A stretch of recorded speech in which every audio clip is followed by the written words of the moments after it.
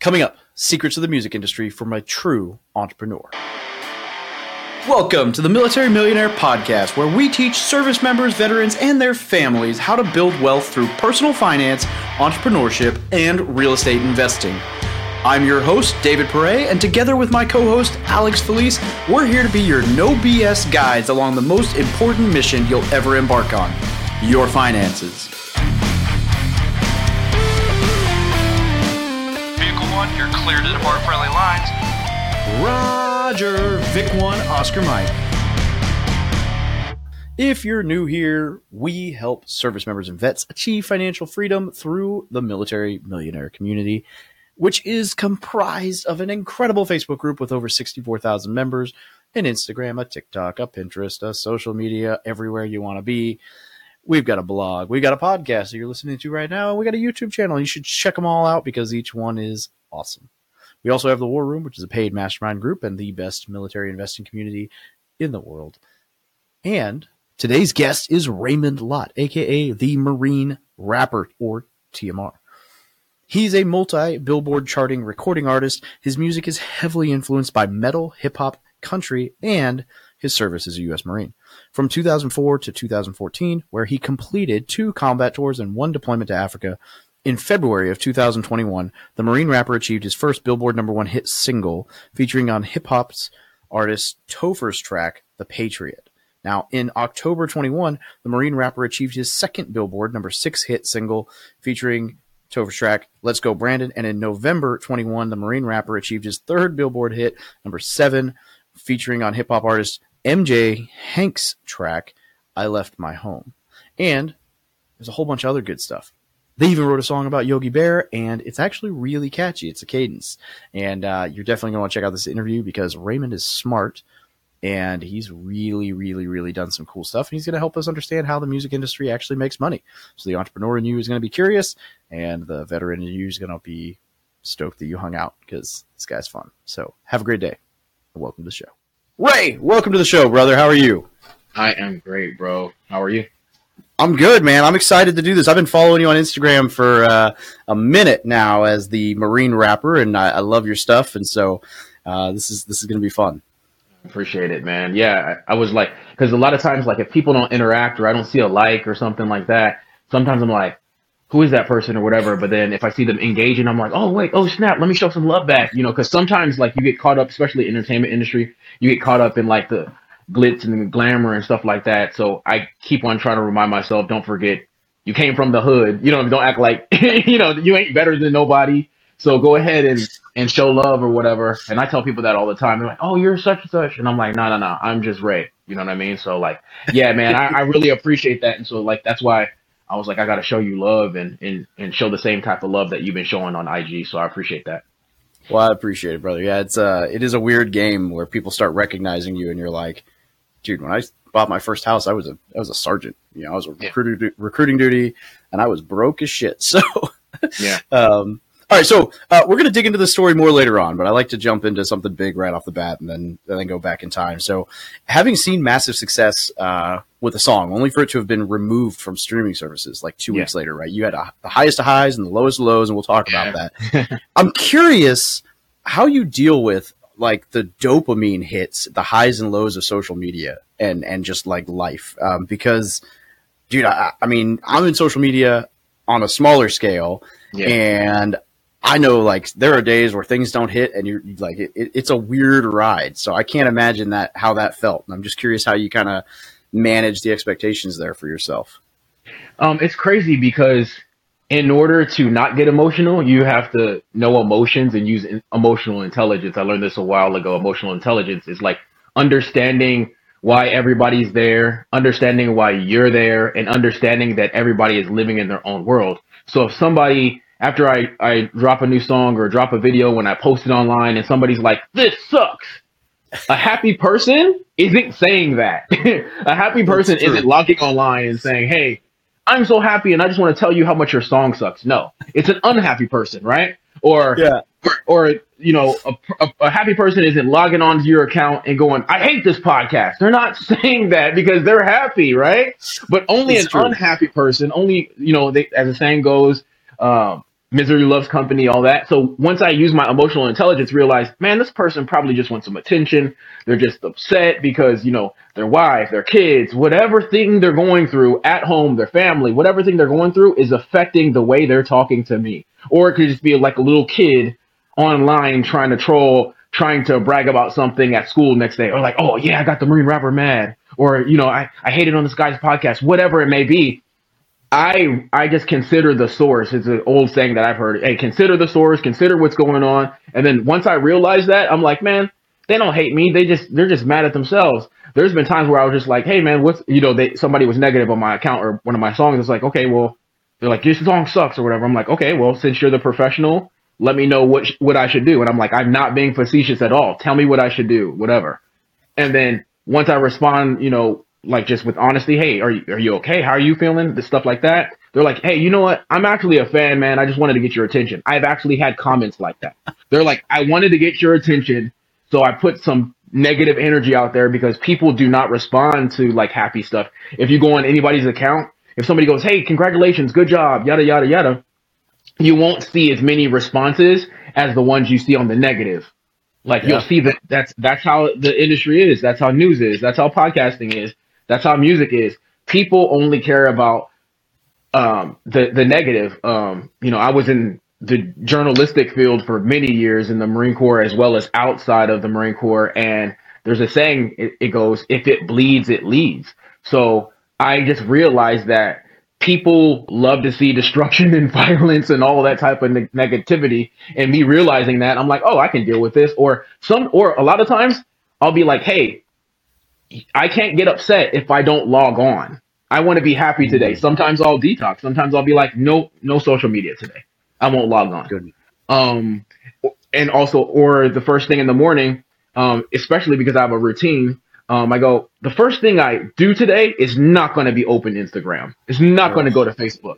Because if I do that, if I get, I get up, wash my face, brush my teeth, do my daily routine, all of that, and I stick on schedule, then everything's going to be on my terms. I'm controlling my own world. I can only control what I can control. I can't control somebody else's life. So if I go, hey, I'm going to do these things and nobody else around the world can get in between it because I'm just in my studio, then I'm going to be okay. And I realize that. So I deal with it with a combination of things, emotional intelligence. I deal with it with, strangely enough, some people may call me, okay, what we used to say in the Marine Corps, they're a motard. They're like, you're a motard or whatever, moto, I don't know.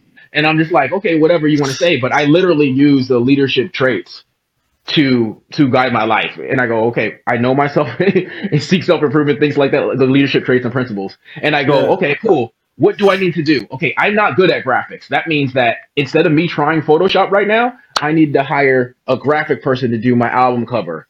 And when I do that, that takes the stress away from me. And then I'm happier. And then I don't treat somebody bad, whether it's family, or my daughter or whoever it may be. I'm not treating nobody else bad. And then I'm not triggered by some little kid online saying my song sucks. So it's just kind of like just situational awareness, knowing yourself, as well as having some emotional intelligence. And then once you're ready and once you're solid and you take care of your own household, so to speak, far as like your body, when you log on and like, your podcast sucks, and you see that, I'm like, okay, cool. I hope you find a good one. There's tens of thousands or hundreds of thousands of podcasts out there. Hope you find a good one. And then they have nothing to say at that point. Yeah. Like, I hate this song. Okay, cool. Have a great day. I'm like, that's not what my numbers say. I do have people who do like it. So can you get out of the way so people who want to listen to it can listen to it? Yeah. That type of thing. So like, I just realized that everybody has their own priority in their own world. And once you realize that, you'll be happier, they'll be happier. And I've actually had some of those naysayers or disguised naysayers that are actually fans. They're actually fans. All these people who comment. I'm like, man, if I had naysayers like the fans that I want, I would be platinum every time I drop a record. You know what I mean? Or you know what I mean? Or you those numbers. Haters are actually fans in disguise, by the way. And when you realize that, you can actually use that to your advantage. Be like, okay, cool. Well, what don't you like? And they're like, I hate the way your voice sounds. Okay, what else? Oh, I don't like that green light behind you. I was like, okay, cool. Anything else you don't like? I don't like this. And then I actually use haters as like a testing group for research. So I'll be like, somebody will hate on me. I don't like how this looks or this and that. And I'm like, okay, tell me more. And they're telling me all these things that are wrong. And then I just take all that data and use that data to improve my brand, and it's worked. Like, so That's so awesome. it's all perspective and all self-awareness. And once you have that down pat, you're able to conquer anything, especially this stupid thing called social media. You know what I mean? Yeah, it's funny because I've definitely responded to some people. My like go to when someone leaves just ridiculously hateful comments is just to be like, I hope you find happiness someday. And it's like it's totally said in like a kind of a snarky whatever, but it's like I mean that's it's so true that deep down that's exactly what's usually going on. They're not mad at you. They just they're mad and they just lashing out wherever they can. But one thing I gotta know, don't get it twisted, bro. Sometimes I do wake up and choose violence. I do. No, I do. Like sometimes I choose violence. Sometimes I make a whole like diss song on somebody. Like sometimes I just have that. It happens. Sometimes I have time. You know how they say, oh, he had time today. Yeah, I had time today. Sometimes you just got to get your rocks off. You know what I'm saying? So sometimes I'll do it. The Marine is still there. Sometimes I'm just like, it's good engagement. It's good engagement. You go back at those guys and they always comment. It's like I can get like 10 or 15 comments out of this on my. Yeah. Thank you for the views. Yeah, thanks for the engagement, buddy. I know that's not what you were going for. That's funny. All right, so if we go back in time, you were a Marine, obviously, the Marine rapper, wearing his red hat, USMC hat, which I need to buy one of those. I was just talking the other day. I was like, when I was a recruiter, we used to talk shit about how all the old vets come in like red hatters. That's what they call them. And I'm like, why don't I have one of those yet? I need to wander around in one. That's when you know we're getting old, bro. I know. I'm like, I need one of those hats. So what'd you do in the Marine Corps? You said journalist. Were you ComCam? No, well, that people call me that anyway. They go ComCam or Combat Kodak or Hey Photo Guy or whatever. But I actually was what you call a combat correspondent or a war journalist. Cool. Yeah. So if you've ever seen that movie, Full Metal Jacket, Private Joker, he was a photojournalist that was embedded within an infantry battalion. And that's exactly what I did. So I served 10 years in the Marine Corps as a combat correspondent with infantry battalions in Iraq and Afghanistan, Africa, all around the world and stuff like that. And I was just covering stories and taking photos and stuff like that. And my number one mission, as like First Sergeant would say, would be like, don't get nobody killed. Yeah.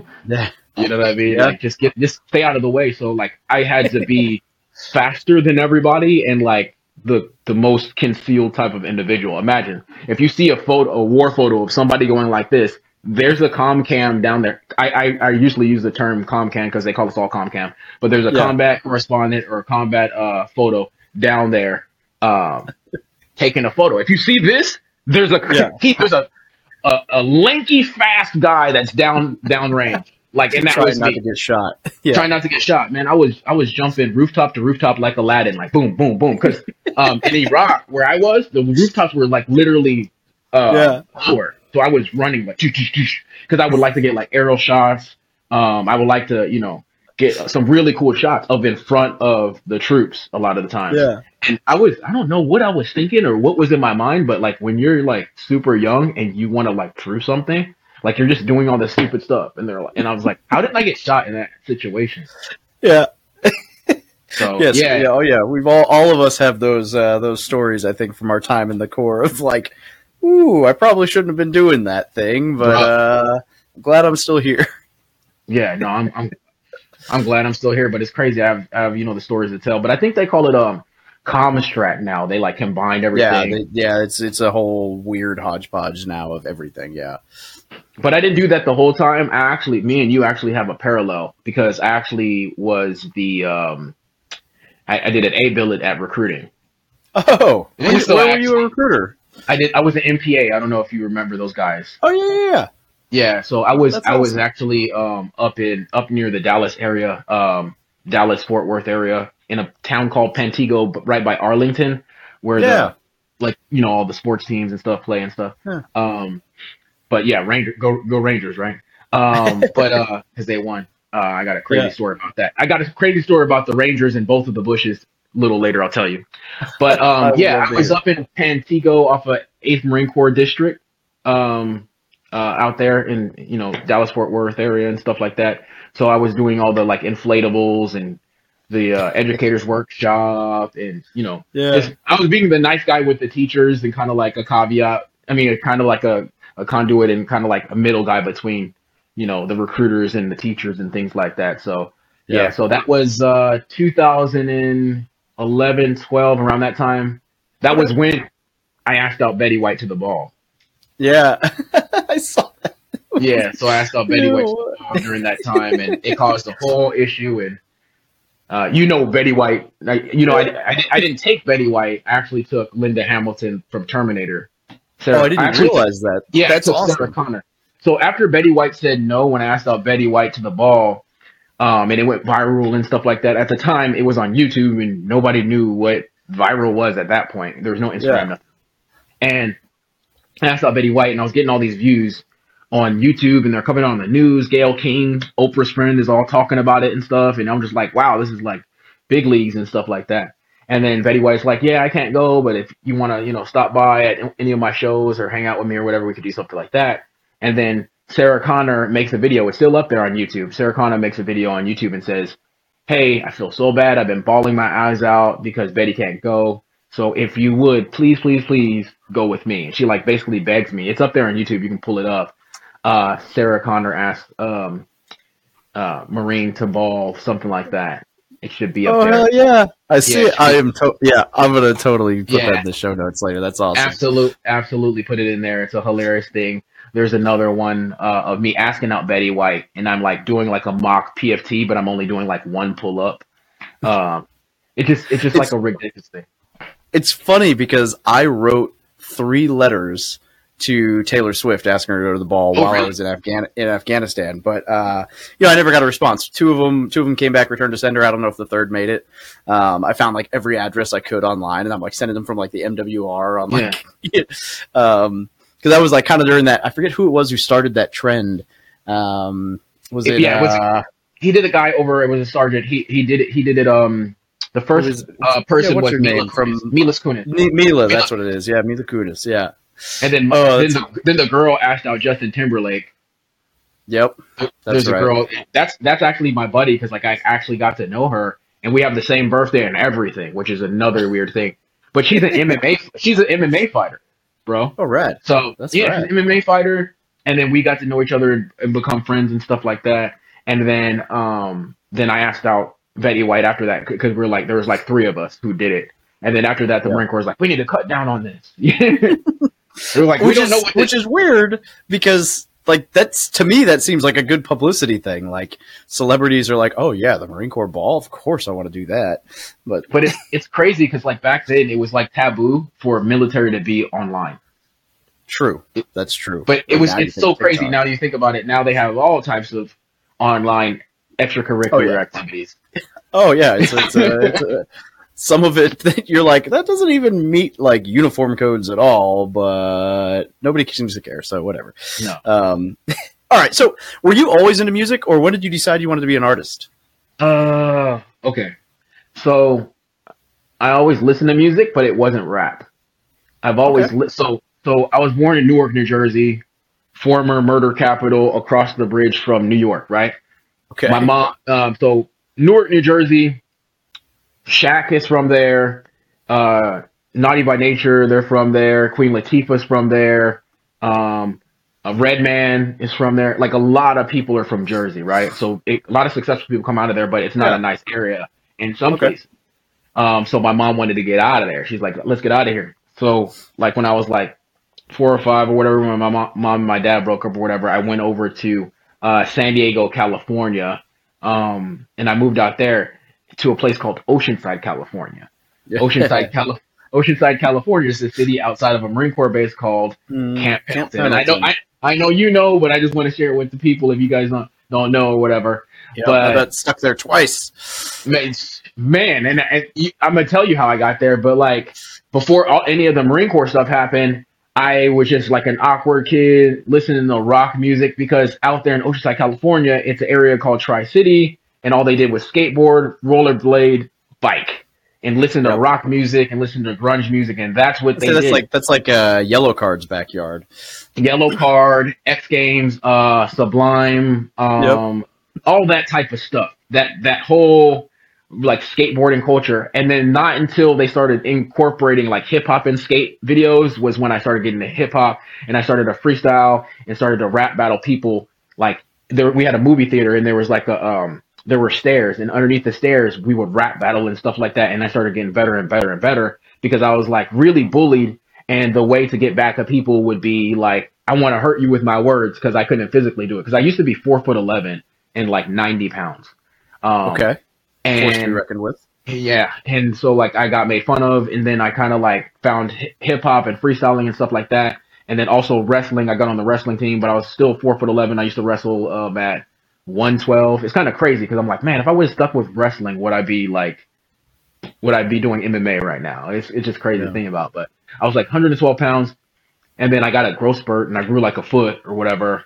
But I'm still in the rock music still, and then I started working at Taco Bell as a rapper. I was wrapping up the tacos. I was literally a rapper at Taco Bell. And I don't know if you know, the creator, Glenn Bell, is actually a Marine. He just passed away, but Glenn Bell made Taco Bell. Because he was doing burgers and tacos, and then he was like, I want to do something nobody's doing. So he went that route. Glenn Bell did. Yeah. But anyways, like, I just was into rock music, but not that much into rap. But I was like getting better at rapping, but I wasn't like the level I'm at now. Like, there's so many nuances, like, to be a full artist. Like, I produce my own stuff now, but I wasn't there. I was just freestyling, like rap battling. Like, if you've ever seen like 8 Mile with Eminem, like that, in somebody's face and saying, "Oh, look at your shoes," you know what I mean? Stuff like that. You just make fun of them, basically. And your mom is so fat, like, you know what I mean? Like, the stupid stuff. And then I was working at Taco Bell, and then I came across my recruiter, and she was just like, "Hey, look at yourself. Like, what are you going to do with your life, et cetera, et cetera? You're going to work at Taco Bell for the rest of your life." So imagine my recruiter's a female, for one. Small little blonde ball of fire is telling me I need to get my life together. It's like, "Hey, what are you going to do with your life? You need to do something." And she's like, "What are you waiting on?" And I didn't tell her what I was waiting on, but she didn't know at the time. I was like, "Am I afraid to die?" Right? That was in my brain. That was the thing that I was waiting for. Because all the, recruiters, you being a recruiter, you put out those freaking square little tabs that says money, food, travel, et cetera, et cetera.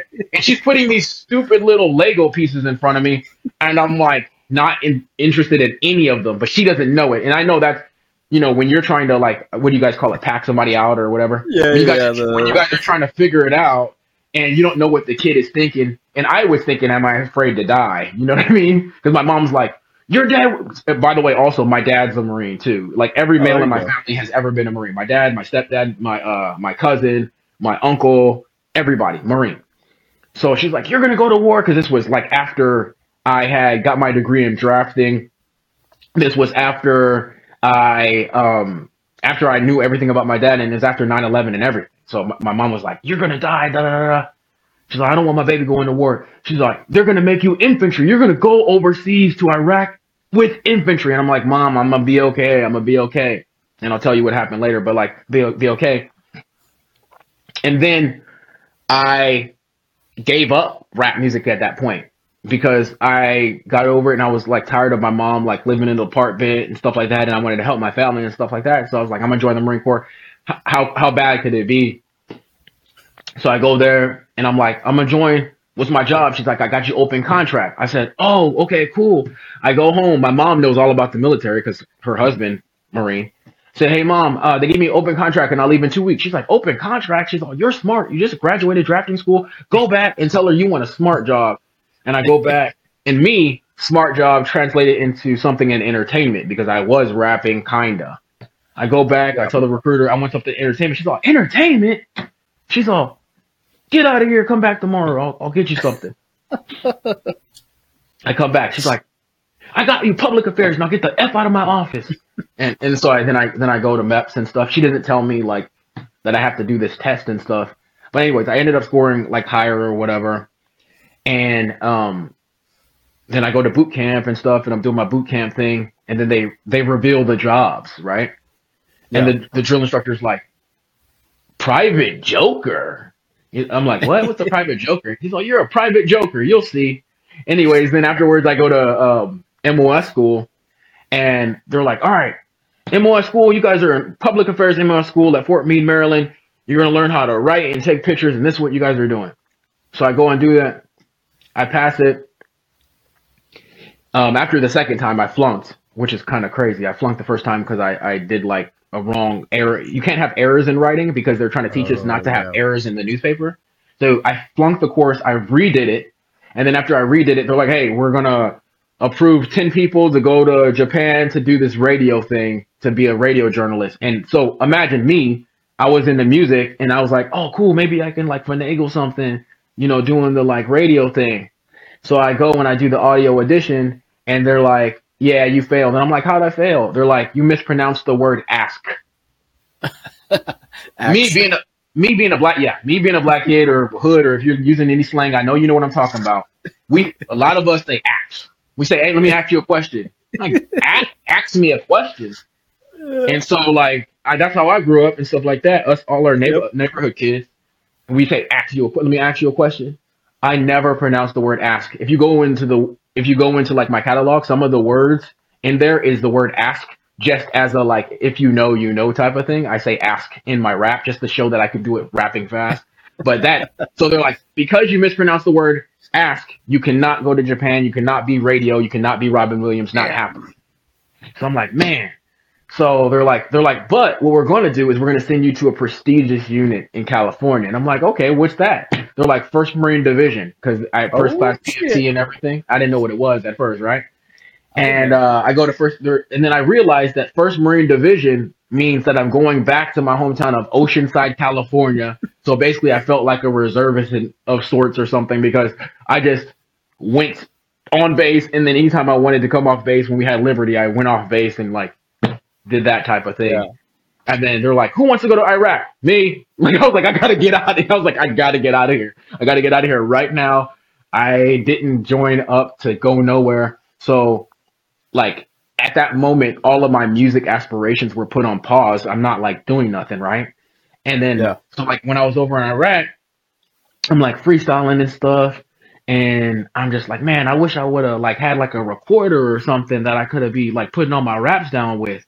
So the next time when I deployed to Afghanistan, I made sure that I had a whole like portable studio. I'll send you the picture. You can, show the people the picture Beautiful. Later or whatever. But it's me inside of one of the tents, like mixing my own stuff with headphones on. Like, and I have a shaved head and I'm in my skivvies and stuff like that. And it's like one of the dopest pictures ever. Not because I was good, because I sucked, but it was because, shows the journey. It's the beginning. You know what I mean? It's just the beginning. Yeah. It's like that picture of Jeff Bezos working on a table at the door. And it's just like what, Amazon in the back or something. What does it say? Yeah, it says Amazon like on the side and like some crappy poster with like doesn't look anything like their logo now. Yeah. No.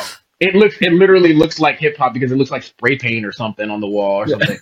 But yeah, so like I started to pick up music back up in Afghanistan, and then after I got back, and then asked out Betty White to the ball, that was when I noticed that I had a knack for social media. And then my sergeant at the time, he was like, hey man, this social media stuff is picking up. Why don't you use social media stuff to propel your music? And I was just like, oh snap, I can leverage the social media to boost my music up. And so that's when my music stuff started to pick back up, was like in 2011 and 12 and stuff like that. And then after I spent 10 years in, I did like a two-year extension down there in New Orleans at Mar Forez, down there in New Orleans by the Coast Guard and stuff like that. And they're like, what do you want to do? Do you want to stay in? Because I was a sergeant at the time. They're like, do you want to stay in? Do you want to get out? And I was like, I'm a sergeant right now, and I don't want to be a staff sergeant that's not thinking about the troops and stuff. So what I'm going to do is I'm going to get out. They're like, what are you going to do? And I'm like, I'm going to be a rapper. And they're like, yeah, right. Which is like so funny. It's a part of the journey. You know what I mean? They're like, do you have a plan? And I was like, no. And like my staff NCOs were very smart by saying that I needed a plan, because I figured that out afterwards. But I started to pick it up after I decided to get out. I went to, it's called the Los Angeles Film School off of Hollywood Boulevard, Los Angeles Recording School. A lot of people have been there, a lot of famous people and stuff. They record there all the time. Like when the school closes, like a lot of your favorite acts, they go in there and they record in those school studios. That's cool. So I went there and I started taking music seriously, really there, because imagine I have this American flag jacket, wearing all black leather. I have a red mohawk, have a bandana on my head, and I'm sitting there. And then we're doing like this, like introductions. So I'm sitting there, and then next to me is another guy who looks kind of like gothic and stuff, a black guy in like black gothic gear, dreadlocks and stuff. And then so the teacher asked that kid, he says, "Hey, what do you do?" And he's like, "Well, I'm in a metal band and I make like metal beats, but like I put the metal guitar on top of a rap trappy beat, but I don't know any rapper that could do that or likes rock music." And I'm like, I'm sitting there next, about to introduce myself next. And I'm like, "Bro, I grew up off of rock music and I could rap." He's all, "Nah." He's all, "You can rap on these guitars?" I was like, "Bro, I got you." And then after that, we made this song called Star Spangled Banger, which is like my flagship song that kind of like expresses how I feel as like a patriotic American being black, because that's so controversial. You're not supposed to be patriotic if you're black, but people were like, "How could you be patriotic? How could you be patriotic?" and stuff like that. So I was just like, whatever.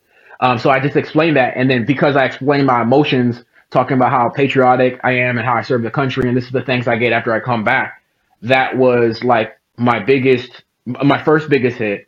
And Apple featured it. It's got millions of streams and views and all types of stuff across all the platforms and stuff like that. And, it generated a whole bunch of revenue and stuff, but it kind of like set the tone for the rest of my career. And then I realized that it was cool that I was freestyling and rapping and stuff, but all I had to do was combine my love for rap music, rock music, and social media, and I was able to make a career. And so that is how I was able to take my love and my interest for music and make it into a career. I love it, man. What a journey. I mean, that's like full circle, and it's funny how life works out. People say, you're lucky, but it's like luck is when opportunity meets hard work. Like you were in the right place at the right time because you were trying to accomplish something, and the guy next to you is like, "I'm looking for this," and you're like, "Oh shit, that's an opportunity." Like that's just life works that way if you're looking for stuff and if you're working towards your goals, and that's super cool. All right, so out of curiosity, let's see where we go next. I guess really just curious, in the music industry, like I don't. So I've got a friend who's a producer, and he's always like, the money's in producing. But I'm curious, like how does it work from a financial aspect, like on the rap side? Like, I don't like is most of your like as far as like income streams, is that like ad revenue? Is that labels? Is that views? Like where do you see the majority of the impact for your efforts? Great question. So as I was in school and I was about to graduate, just the music course, music production, being able to, play keys and stuff like that, I thought, what would Master P do? What would the big moguls do? Would they just go to school to learn the music side? And I said, no. When I watched Master P, he always knew the business side. And the reason why Master P is killing it right now in any business he does is because he always goes, this is a business. How can I leverage whatever talent, skill, product to turn into a business side? So I was like, okay, I'm going to stay in school 2 more years to get my business degree in music. So that's what I did. Awesome.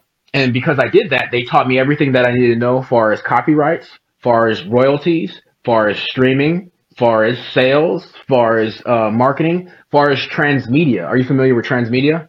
I'm not, no. I think most people are, actually, if you think about it. So if you know Disney, if you know Marvel, if you know Star Wars, if you know those brands, then you know that what they leverage for their sources of revenue is transmedia. So I may go, hey, I know I have a great personality, but they're not into rap. My fan base isn't into rap, so they haven't bought a rap song yet. However, they may buy my book.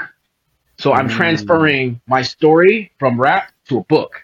I'm transferring my story from rap to a podcast. I'm transferring my story from rap to a toy. So that's what Disney and Marvel does. So everybody's kind of like familiar with it, but they probably just didn't know the term. But they taught me that in school. But you know Disney and all them. Oh yeah. So it's like, I may not, we may have grown up with the comic book, but the kids today, they don't care about that. They care about the pop doll. So I want a pop doll of Spider-Man instead of the book. But, a girl wouldn't care about nothing like that. She may want the Spider-Gwen stuffed animal. So you go, how can I leverage my content or my IP into another stream of revenue? So that is what I learned in school and how to do. So knowing that, I go, okay, I have the back end of the streaming coming in, okay? And I make sure that I get as much percentage of that streaming revenue by creating most of the songs. So if either I buy the beat or I make the beat. So now I own that. Ownership is key. So musicians, producers, if you're listening, ownership is key. If you don't own the beat, if you haven't written the music, you fail. One of the most famous stories is TLC. Most of them didn't make money because they didn't write those songs. The person who was making the most money off of it, RIP, is Lisa Left Eye Lopez, because the rapper was writing her own lyrics. So when it came for the royalties of the writing that we get paid every quarter, they're called PROs. They're called performance right organizations. And if your producer friend is not on there, he needs to be, because that's a back end type of music stream revenue. Okay. Every quarter, you get paid for the royalties for the writing, for the actual performance, and the mechanical. So there's three things. Mechanical used to be CDs, but mechanical is actually the production. If I made the beat, right? If I made the instrumental, I get paid for that. If I wrote it, I get paid for that. If I performed it, I get paid for that. So for example, if I'm Michael Bublé and I sing a Christmas song and I'm just singing it, and somebody else, and Bing Crosby, he did everything else, then that means I only get 1/3. If I made the beat as Michael Bublé, that means I get 2/3 because I made the beat and I sung it. But the writer credit is still going to go back to Bing Crosby. And that's an example for you. So you want to make sure that you have as much ownership as you can of that record. We call it a record in the music industry. We don't say song, we say record. Control of the record. We want to make sure that we have a physical product, whether it's merch, a stuffed animal, a comic book, whatever. We want to make sure that we do shows, and we want to make sure we control as much as we can of that show. So if you can cut out some of the middlemen, you can make money there. Also, there's also one of the big money revenue streams is synchronization. So I've done this before. I synchronize my song to a commercial. So if you've ever watched UFC, or you've ever watched Disney, or if you watched any sports show, and you'll see a song pop up for like 5 to 10 seconds, that's called a synchronization. You can do that on sports. You can also do it on reality shows. So if you hear like a pop song or a hip hop song in the back of Keeping Up with Kardashians, that's a synchronization. Recently, one of my biggest syncs was with a movie by Denzel Washington called Journal for Jordan.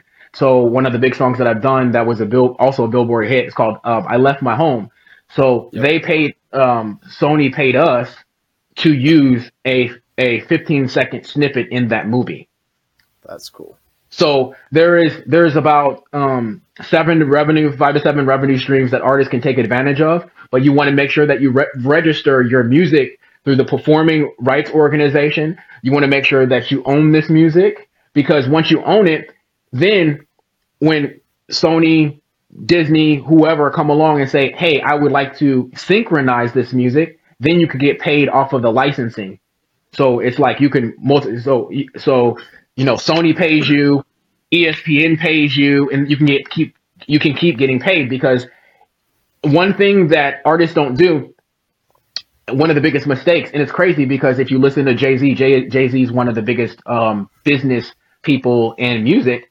He says, one of my favorite lines that I use as inspiration, he says, I'm not a businessman, I'm a businessman, which means is I treat myself as a business. I treat myself as an IP. So if you want me to show up, I'm an appearance. You need to pay for that. If you want me to speak, that's another fee. If you want me to perform, that's another fee. If you want me to sit there and sign albums, that's another fee. That's another fee. So look, I told people how to get 4 streams of revenue on an appearance. You see what I'm saying? Yeah. So if you treat yourself and look at yourself differently, and you say, hey, I'm worth this amount of money, and why am I worth this amount of money? It's because I bring this, and this, and this, and this to the table, and that's basically how I make money. I make money treating myself like an IP, and I say, okay, cool. How can I leverage this? And then, I'm going to ask you, hey, can I grab a snippet of this podcast? I'll grab that, And then what we'll do, both of us can do it. We put it on social media. We can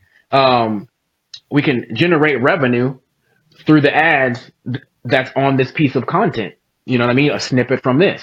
So if people are really true entrepreneurs, if they're really true business people, they can leverage their skill as a product. And that's what I do. I don't look at myself as a musician. I look at myself as an entrepreneur, because an entrepreneur is trying to make money everywhere. I want to show up. You know what I mean? Because Gary Vee said something I saw the other day, because somebody was like, I'm an entrepreneur like you, Gary. And Gary's like, hold up. He's all, don't take this bad. Don't take offense to this, but you're not an entrepreneur. An entrepreneur like me is showing up at a garage sale. An entrepreneur like me is selling a baseball card. An entrepreneur like me is selling wine. I have no shame. I'm an entrepreneur. You may be entrepreneurial, but you're not an entrepreneur. Me, I'm like, how can I get my music on a kid show? How can I get my music on UFC? How can I sell my shirt to a girl? How can I sell my shirt to a boy? You know what I mean? Like, that's what I'm thinking. How can I get a grandma to listen to my music? You know what I mean? Things like that. That's entrepreneur. It's like grabbing whatever product or skill you have and finding a way to monetize it or connect that service with an individual to solve an issue and solve a problem. But I just don't I don't look at myself as a rapper or just a rapper or just a musician. And then once I changed my mindset, I was able to generate more revenue with the different streams that I just spoke about. Beautiful. All right. Let's see here. So we got like a little bit of time left, and I got at least two more questions I want to run to. I'm going to skip ahead to this one, though, because it fits. Because obviously you're smart enough to have done the business finance side, which I really, really, really like. I think there's some great advice there. And I learned some things. I didn't know that if someone covered your song, you still got, that's really cool. So I'm curious, that kind of leads into this one, I guess. So your three biggest hits, well, I don't know for sure that they're your three biggest, but from what I could tell, your three biggest hits, all seem like they're perfectly timed for trend jacking. Is that intentional, or is it just kind of a coincidence? So like, Patriot was right around number one, yeah, during the election, right? And then, so like your three biggest hits, as I can tell, all seem to have been timed around specific events. And I don't know if that was intentional or if just coincidence for how you were feeling at the moment. Bro, very, very much intentional. Very much intentional. Because the thing is one thing that I learned from life in the Marine Corps is like, you gotta be fast, man. you gotta be fast. And I realized speed. And then I realized that if I'm able to be the first out there with a solid product, I am going to be, and I'm first to market, I am going to be able to garner everybody's attention. And then they're going to be interested in that. And they're going to notice me as the person who brought them that news. I broke it first. And that's what happened. That's why TMZ is so big, because they're always the first. So yes.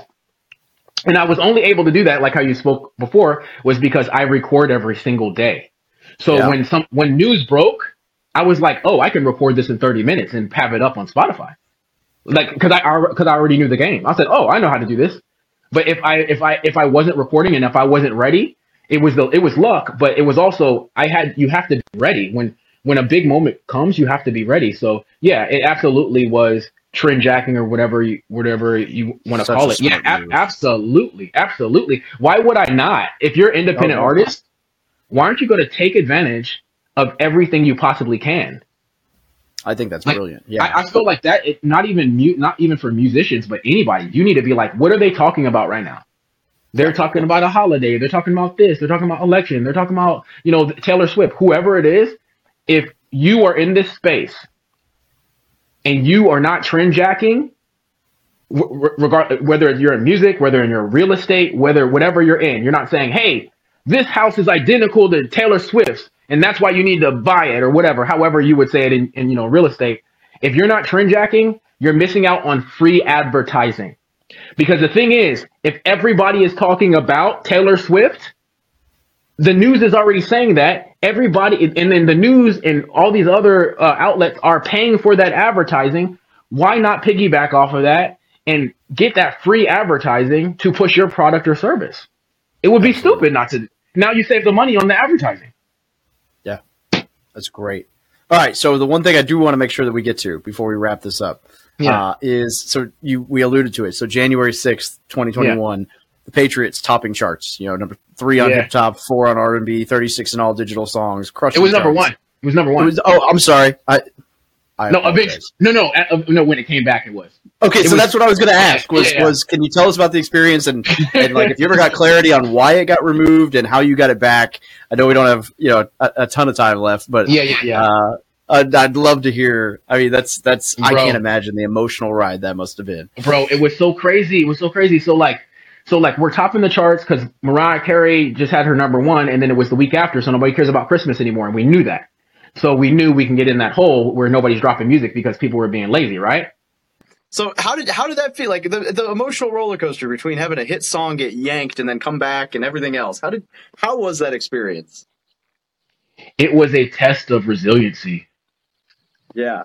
It was a test of resiliency because that was my first Billboard charting single. So imagine I was in the Marine Corps and I had a lot of naysayers and people saying I could never do it to charting on the highest music chart with industry people. So it was like I finally made it, you know what I mean?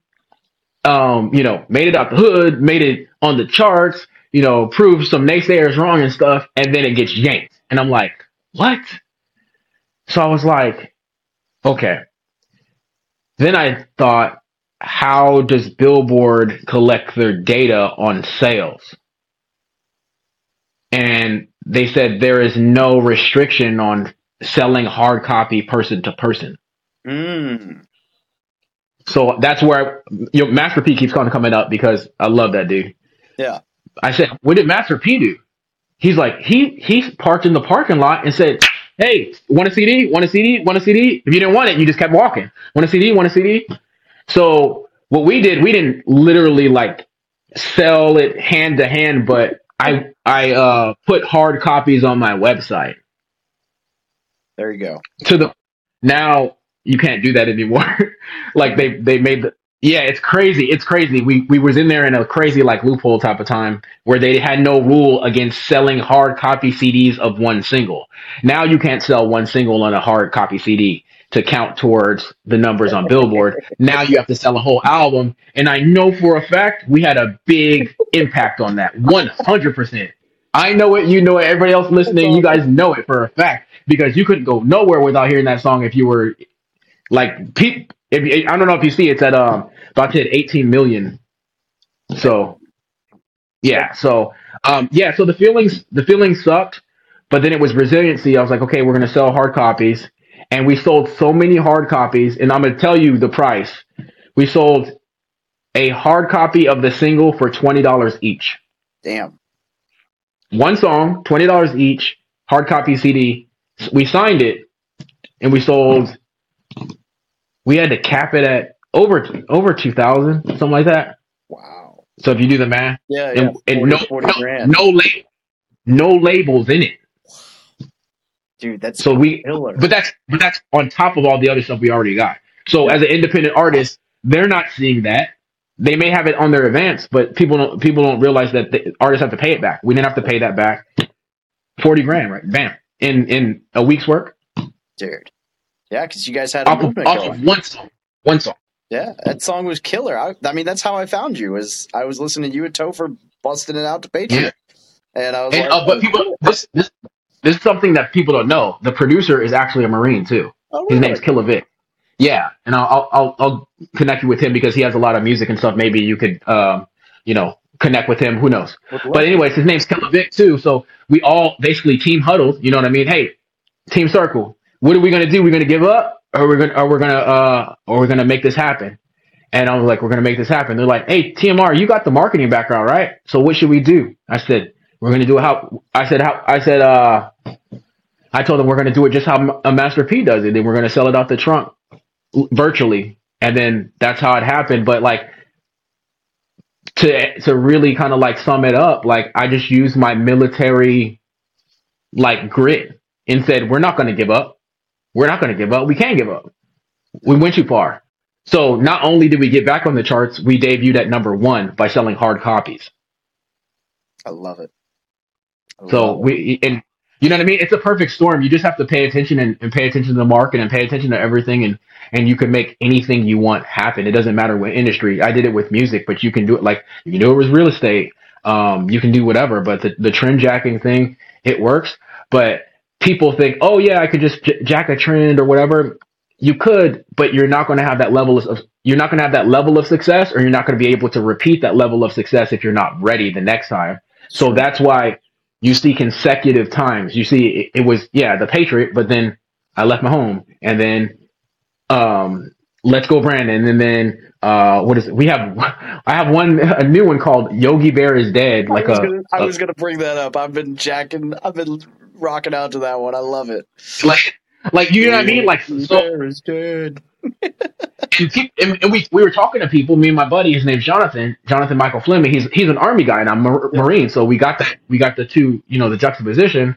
And we talked to people, and they're like, "We want a funny cadence," and we're like, "Okay." We listened to the audience. We said, "All right, we'll make one," and then it's about to hit 1 million views on YouTube. You know what I mean? And we just was like, hey, we're not going to take ourselves too seriously too. That's another thing, a bit of advice I want to give people. It's like, don't take yourself too seriously. Like, you're a human like anybody else. We make mistakes. We do great things. We do, we mess up, whatever. We get back up and keep on fighting and keep on striving. But if you take yourself too seriously all the time, you're not going to be able to really have that level of success that you want to attain. Even Einstein, he would like juggle. You know what I mean? He would do like silly stuff. You know what I mean? So like, there's a lot of great minds that would always do silly stuff and not take themselves too seriously, because in order for you to do great stuff and do serious stuff and hit those high levels, you have to be able to decompress with some type of hobby or some type of like fun thing. You know what I mean? You just can't work all the time, or you're going to burn out. So because we're able to, have that balance and know our market and stuff like that, we're able to achieve the goals that we want to. So, and that's what I'll leave you with. It's just kind of just be aware. And if you're aware, you're going to be able to really have the competitive advantage. Dude, I love it. You've dropped some bombs on this, and I really like the entrepreneurial side of how you figure things out, and you overcome obstacles, and you've got a bunch of different streams, and you're thinking outside the box. And when I hit you up, I was like, dude, this he's killing it. He does music. This is awesome. We were Marines. Like, cool. I don't know that I realized how deep in the business side you were, and this has been really, really cool to see how insightful and how thoughtful you are about the way that you go about these things. I may just have to convince you to come back on sometime and we go way deeper, because this is a lot of fun conversation. Anytime, bro. And whatever else you want me to talk about next time, I'm totally down. But yeah, man, I have so much respect for you. I just see your grind and your hustle and what you're doing for this whole community and, beyond for serving the country. So first of all, thank you for that. But then also, you're still serving, you're still adding to the community and the nation with what you're doing now. So it's just that mutual respect that I have for you too. So I had to come through on the pod, bro. I love it. I appreciate it. Where can people get a hold of you when they want to check out your tunes? Where's the best place? Like they told us in the military, KISS method. Keep it simple, stupid. Everywhere at the Marine Rapper. If you type that in, I pop up. Easy. TMR. Raymond Lott, the Marine Rapper. And it's just Sir. I love it. So, Raymond, thanks for joining us today. This has been phenomenal. I've had a great time. Thank you for tolerating my technical difficulties in the middle there, making this a very unique show. Thank you for tolerating my scheduling too. I really appreciate you. I know it's hard on the holidays and stuff like that, and bearing with me as well. So I appreciate you. Much love to you and your fam. Absolutely, brother. You have a great day. Let me sign this. You too, man. Peace.